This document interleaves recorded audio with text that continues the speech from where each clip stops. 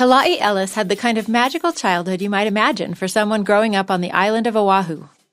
When I think of my childhood, I think of mountains, oceans, and rain, waking up to cool, misty mornings. Every morning when I woke up, I would see the ocean. I could see the mountains. I could see the valley.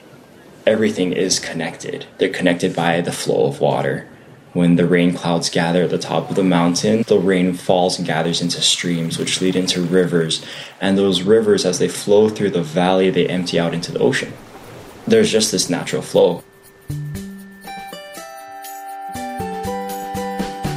Welcome to the Why Magazine podcast, bringing you ideas, stories, and voices from Brigham Young University.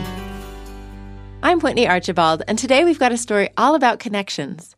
The connections between water, land, and sea that Kalai Ellis talked about in the intro, but also connections between the people of the tiny Hawaiian island of Molokai and a team of engineers and biologists at BYU. They're all working together to take care of the mountains, reefs, and community of Molokai, and eventually other reefs and other communities across the world. This episode is based on the article Mauka to Makai in the spring 2023 issue of Why Magazine by Brittany Carford-Rogers and Julie Harker-Walker, which means you can look it up at magazine.byu.edu to not only see some pictures of the Molokai reefs and read more about the project, but you can also watch a video with sweeping footage of the terrain we're talking about and see the research team in action. Here to tell us this story is recent grad student Kalai Ellis, one of the key members of that BYU team who has a special connection to the island of Molokai himself. A great-grandmother who was also committed to protecting the balance of community, land, and sea. Although she passed away a few years before he was born, Kalai grew up hearing stories about his dad's grandmother, whom they all knew as Molokai Grandma. We just barely missed each other. But she was a woman that was, firm in the faith. She acted out of charity and love, and people respected her for that. People would ask her for advice or for help, say, oh, we should go protest this, or let's fight them, let's do this. And she said, no, you treat people with respect. And if you treat them with respect, they will treat you with respect, and then you'll come to a mutual understanding of what needs to be done. She did protest, but she always did it respectfully. She was protesting to get access for land. So a lot of times, land was being restricted or privately owned, and that was cutting off families from the ocean. And that's big, when you're living a sustenance lifestyle. They fish, they gather. It's not a big island. It's really small, limited resources. So when you cut someone off from their only food source, that's a problem. Those problems that Molokai Grandma was protesting back then have only intensified in recent years, partly due to cattle ranching on the island. As cattle graze, it loosens up the soil and dirt. Then, when rainy season comes and pummels the mountainside with precipitation, the sediment just washes right into the ocean. This erosion causes obvious problems on land, from washing out roads to harming natural vegetation. But it also affects the ocean and the reef that protects the island of Molokai. Let's have Kalai paint a picture of this reef for us. You have the coastline, you have the beaches along the coast, then you sort of have this coastal flats area where it's this even depth of water all the way out. And that's where a lot of seaweed will be and that kind of stuff. And then you start to hit this fringing reef, and it's this reef where it protects the south shore of the island from those waves. So a lot of times big wave surges will come in the summer, but once it goes over the reef, the energy slows down. I think it's magnificent. A lot of people that may have snorkeled, or you see pictures of these stunning reefs, like on National Geographic or Discovery Channel, bright reds, bright yellows, greens, blues. That's not the reef of Hawaii. The reef of Hawaii is a simpler reef, muted greens, maybe a couple blues, a little bit more browner, reddish, but it's still this reef that's just teeming with fish, that you can tell it's alive and vibrant. But lately, the people of Molokai have noticed that the reef is less alive and less vibrant, and the once plentiful fish are getting more and more scarce. And when the reef isn't healthy, neither is the community of Molokai. What's at stake when it comes to this reef is the loss of ecosystem services, the benefits that humans get from the natural world. Why do people enjoy hiking? Because it's beautiful. That's an ecosystem service, beauty. The mountains, what do the mountains do? Well, they provide beauty, but they also provide protection sometimes, right? In the same way that mountains can protect areas of Utah, the reef protects communities of Molokai. The reefs throughout the whole world protect coastal communities. And what's at stake is safety, health. The reef dies, and if it crumbles, then when strong storms or strong wave surges come, coastal communities get swept away. Not only does it provide that protection aspect, but it also is a place for fish and, shellfish, crabs, squid, octopi. It's a food source. It's the habitat for marine food sources. As you may have noticed, Kalai Ellis, like his great-grandmother and his father before him, isn't the kind of person who sits idly by while this kind of ecological destruction happens. Kalai recalls the first time he realized he had a responsibility to the land. After a big rainstorm, his dad brought him along to help clean out some clogged drainage ditches. My dad says, "Hey, Kalai, we're going to go out to the park. Can you help me?" And there's a part that had dirt, mud, sticks, trash, all this stuff just blocking the pipe, flooding the park. And then with the pole, we just went and we sort of shoved the pole through the pipe and tried to clear out as much of the debris as possible. And, for my dad, it's probably a really small moment and it's something that he does all the time. But for me, that was a time when things started to connect, where I said, I have ownership over this area that I live. There's a sense of stewardship and responsibility because, I'm part of that community. And then it really started to come together, I guess, towards like middle school, high school, when I took actual classes like biology that taught me like nature, this balance of things. And that just kept on getting reinforced as I learned more, as I studied, as I read, as I talked with people. We start to figure out our place in the world. This love of learning led him to BYU and then to the biology department, where Kalai Ellis discovered a fascination for geospatial analysis, creating 3D models of geographical areas to study natural ecosystems, which came full circle and led him back to the Hawaiian Islands. There was an advertisement for a Pacific ecology study abroad, and my eyes lit up and I said, "Whoa, wait, Pacific? I'm from the Pacific. I love the Pacific. Ecology, I love ecology. I love everything about being outside, in the water, connecting systems, all of that stuff. I'm going to apply." I probably don't need to tell you that he got accepted into the program. So in the spring of 2018, he joined a group of students to study abroad in New Zealand, Samoa, and Hawaii to research how these different cultures approach conservation and to gather data about the health of the reefs in each area. So they're doing these measurements, doing coral surveys, reef surveys, setting down fish cams to watch the fish, and you can count the fish. From that, you can estimate like biodiversity, like how many species are there, kind of stuff. And then I had read a scientific paper that talked about this platform where you could mount cameras onto the bottom of a bodyboard, a boogie board, and take pictures simultaneously. And then you can stitch those pictures using structure from motion, that photogrammetry software, and you make those models. Making a contraption like this to be able to stitch those pictures together into a photo map of the reef would be a big breakthrough, not only for analyzing the current health of the reef, but for tracking it over time. So Kalai tapped into his inner MacGyver. We're out there in Samoa, limited resources, and you had to get creative. So I had all this like guesstimate kind of thing going on, and we just lashed together a rig. So think inflatable paddleboard, PVC pipes, some T-joints, some action cameras, and we just hit start and hoped for the best, and we started swimming in that lawnmower pattern where it was full manual. Literally just like a kickboard, like at swim lessons, like swimming laps, back, turn back, turn back. We did that for 4 of them, and 1 out of the 4 actually stitched. Had zero expectations for this, and it worked. So then we said, okay, proof of concept. Now we can actually start putting in some more effort. So when Kalai went back to Provo in the fall, he enlisted the help of more students to create a better prototype to try out during the next year's study abroad. Like the first rig, this one was totally propelled by the students themselves, who kicked the floating cameras back and forth over the reef. It was on this second study abroad trip that Kalai got his first introduction to an organization called Aina Momona, a nonprofit community organization dedicated to protecting the ecosystems on Molokai. Some more connections here. The president of BYU Hawaii, Keone Kauwe, who grew up on Molokai, sits on the board of Aina Momona. He reached out to Richard A. Gill, a professor in the biology department at BYU and program director for the Pacific Study Abroad, to begin a partnership with Aina Momona and do some geospatial mapping of a section of land on Molokai.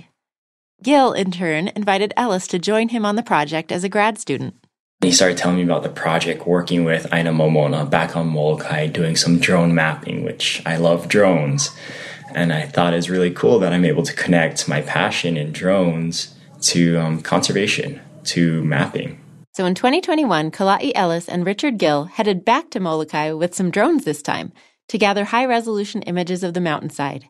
They flew them back and forth low to the ground in an overlapping pattern, again like a lawnmower, over about 1 1/3 square miles. Imagine looking up at a mountain in Hawaii and you see the trees, you see the hills, you see this dirt road, you see sort of grassy plainish areas, but all on a slope. That's the kind of area we were mapping. Okay, so something that would be very hard to do on foot. Yeah, something that would or be impossible. Just an absolute pain. Yeah. It would take, days, hours, tens, hundreds of people to do that kind of mapping. But the drone, toss it up, you fly it for a couple hours, and it still took us, maybe 30 hours of flight time. But compared to thousands of man hours, this is such a big improvement. Great. So what was your main objective there? What was the problem you were trying to solve? We came in hoping to guide management, hoping to assist in the management and collaborate with them to figure out, okay, so they know they have this issue, dirt coming off the land, entering the ocean. How do we solve it? Well, you solve it by, mitigating erosion, by creating berms, by creating deposition pools, areas for sediment to collect, by replanting, revegetating, or even by making the case that, grazing by cattle is harmful. So that's our hope. Our hope was to provide the tools, the maps, the resources, the quantitative analysis to support the qualitative stories, data, words that the local people and land managers had. Great. So have they been able to take some action based on this data so far? Yeah, so they took all of the data that we've collected, they took our maps, and they are putting in those erosion mitigation berms, trying to redirect stream and water flow to slow down water. So it's going on. It's super, super exciting that they took all of our land stuff and have started to implement it. Clearly, the team was seeing some big wins for the island. But what about the rest of the picture? What about the ocean and the reef? The land mapping gave them more insight into that as well. When compared with mapping from 2 years earlier, they estimated that in those 2 years, 2,000 square meters of soil had moved from the mountainside to roads and the reef, approximately the amount that would fill an Olympic-sized swimming pool. That's a lot when you picture it all together, but now... Imagine it being spread out in a thin layer all across a reef, blocking sunlight from getting the reef, making the water cloudy so things that need to photosynthesize are unable to. It's a scary thought, but it's also something that helps motivate you into action. So Kala'i Ellis and Richard Gill knew it was time to do just what the water does, move from the mountain back to the sea, back to those kickboard prototypes. But this time they wanted to kick it up another notch. It was time to call in the engineers. They partnered with BYU professor Joshua G. Mangelson and the Field Robotic Systems Lab, known as the Frost Lab, to create a motorized aquatic robot that could function basically like the drones did to map the land, systematically taking images in overlapping patterns to create more precise 3D maps of the reef. They built and tinkered some more, getting the robot ready for Molokai. And since they built the robot in Utah, so far from the ocean, they had to get creative to make sure it would actually work. I asked Kala'i, after all this work, were you nervous about whether it would work? So stressed. We did our field trials up in the Uintas. Up at Mirror Lake, we got the robot out and just tested, okay, does the automation to take pictures work? Does it gather water quality sensor data? Do all the pictures feed back to the field laptop? Does the robotic navigation work? We did field trials in the different testing pools at BYU. We were testing this thing extensively. And the engineers especially, they were testing to make sure it all worked. They would take it out and just sort of push it on a dolly around campus just to see if the GPS is pinging. You have this meter long yet bright yellow robot boat, but they're just pushing this on this dolly testing. I would have loved to see that rolling around campus. Then when they were satisfied it was ready for the open sea, they booked a trip to Molokai for the whole team, 50 people strong. And they sent their creation on a barge to the islands. But... Well, we get to Molokai and we go to pick it up and it's not there. Never got delivered. Oh. And now we're panicking. We're like, oh my gosh, like, and we're just calling and we're panicking and we're seeing where it is. And then we find out it's back on Oahu in a warehouse waiting to get onto the next barge. The next barge doesn't go out to Molokai for a couple more days. And we're thinking, like, every day that we don't have our equipment is a day lost. Like, this is big problem. And this is, blessings of family and blessings of community of people to help. And my dad's on Oahu, and I call him like, hey, Dad, can you go down to the harbor right now? Can you get this on the next flight out? Like, we need that pallet. And he said, yep, I'll be down there in half an hour. And my dad, I'm so grateful for our family that he was able to go down, find the pallet, drive it over to the air freight service, and said, it'll be there next morning, be at the airport to pick it up. Amazing. That's great. And it was just, where we got it. And, as soon as it touched down, we had everything ready. Like, we knew, okay, the biology group we'll go to the airport, pick it up. The engineers need to have all their laptops set up, ready to connect and stream and connect. And we just went to action, and we got it to work on the first day. So grateful for that. And we were honestly just so blessed, because when it got out into the ocean, we had perfect conditions, which never happens in research, where we go out and we needed the water to be flat because we weren't sure how the boat was going to do in big waves. Water was crystal clear. Water was perfectly flat. No wind. Like, everything that could go right went right for us at that specific time. And that is that's so cool. Amazing. Yeah. For the next several days, the team continued to collect photos and samples of water and sediment. They made adjustments as they learned how to best use this new technology. Here's an example of one day on the reef. Wake up, 5:30, load our truck, go down to the harbor, get on the boat, load up the robot. And the robot is the most bulky, inconvenient thing ever to move. It's just such a weird shape, weird weight distribution, and we have to be careful because there's all these electronics aboard it. The boat is not a massive boat by any means. It's maybe, captain's piloting the boat in the middle. There's some space in the back, some space in the front, and everyone's just trying to find a seat. We're going out there with the engineers, and the engineers are actively coding on the open ocean on a field laptop while I'm in the water with the boat, making sure that, it doesn't drift too far. And they're saying like, okay, Clay, hold the robot closer to us. We're trying to get the data link connected. We're trying to see if transferring works. And then we say, okay, like, everything looks good. We hit start and the boat starts going. And then there's actually a time when we're like, I think we can run this battery all the way down to like 5%. Never a smart idea. But the boat starts going. And then all of a sudden they say, oh my goodness, the voltage dropped. The battery is depleted. The motors aren't working.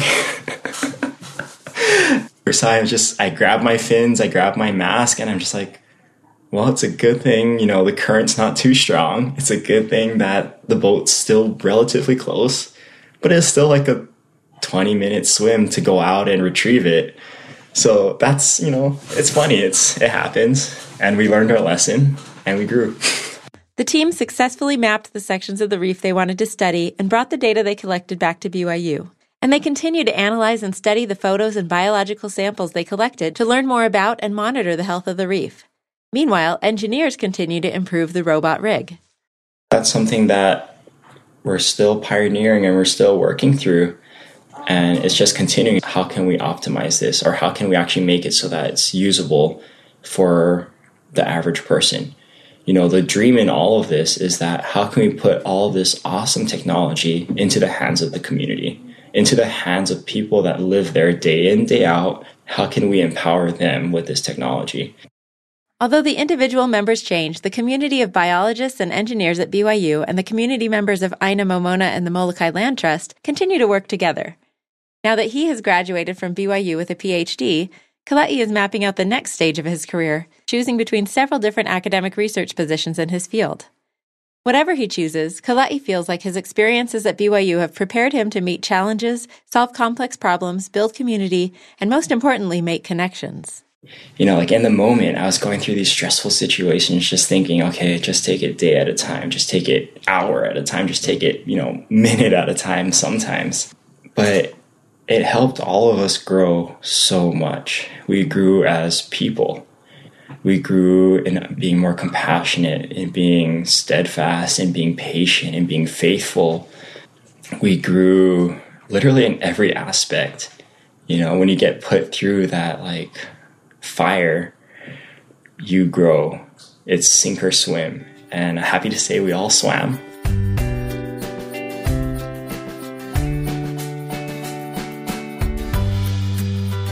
Thank you for listening to the Y Magazine podcast. This episode was based on an article in Y Magazine by Brittany Carford Rogers and Julie Harker Walker. This episode was produced by me, Whitney Archibald, executive producer Denya Palmer, original music and audio mixing and mastering by Jarrett Davis, and special thanks to Kalai Ellis for sharing his story.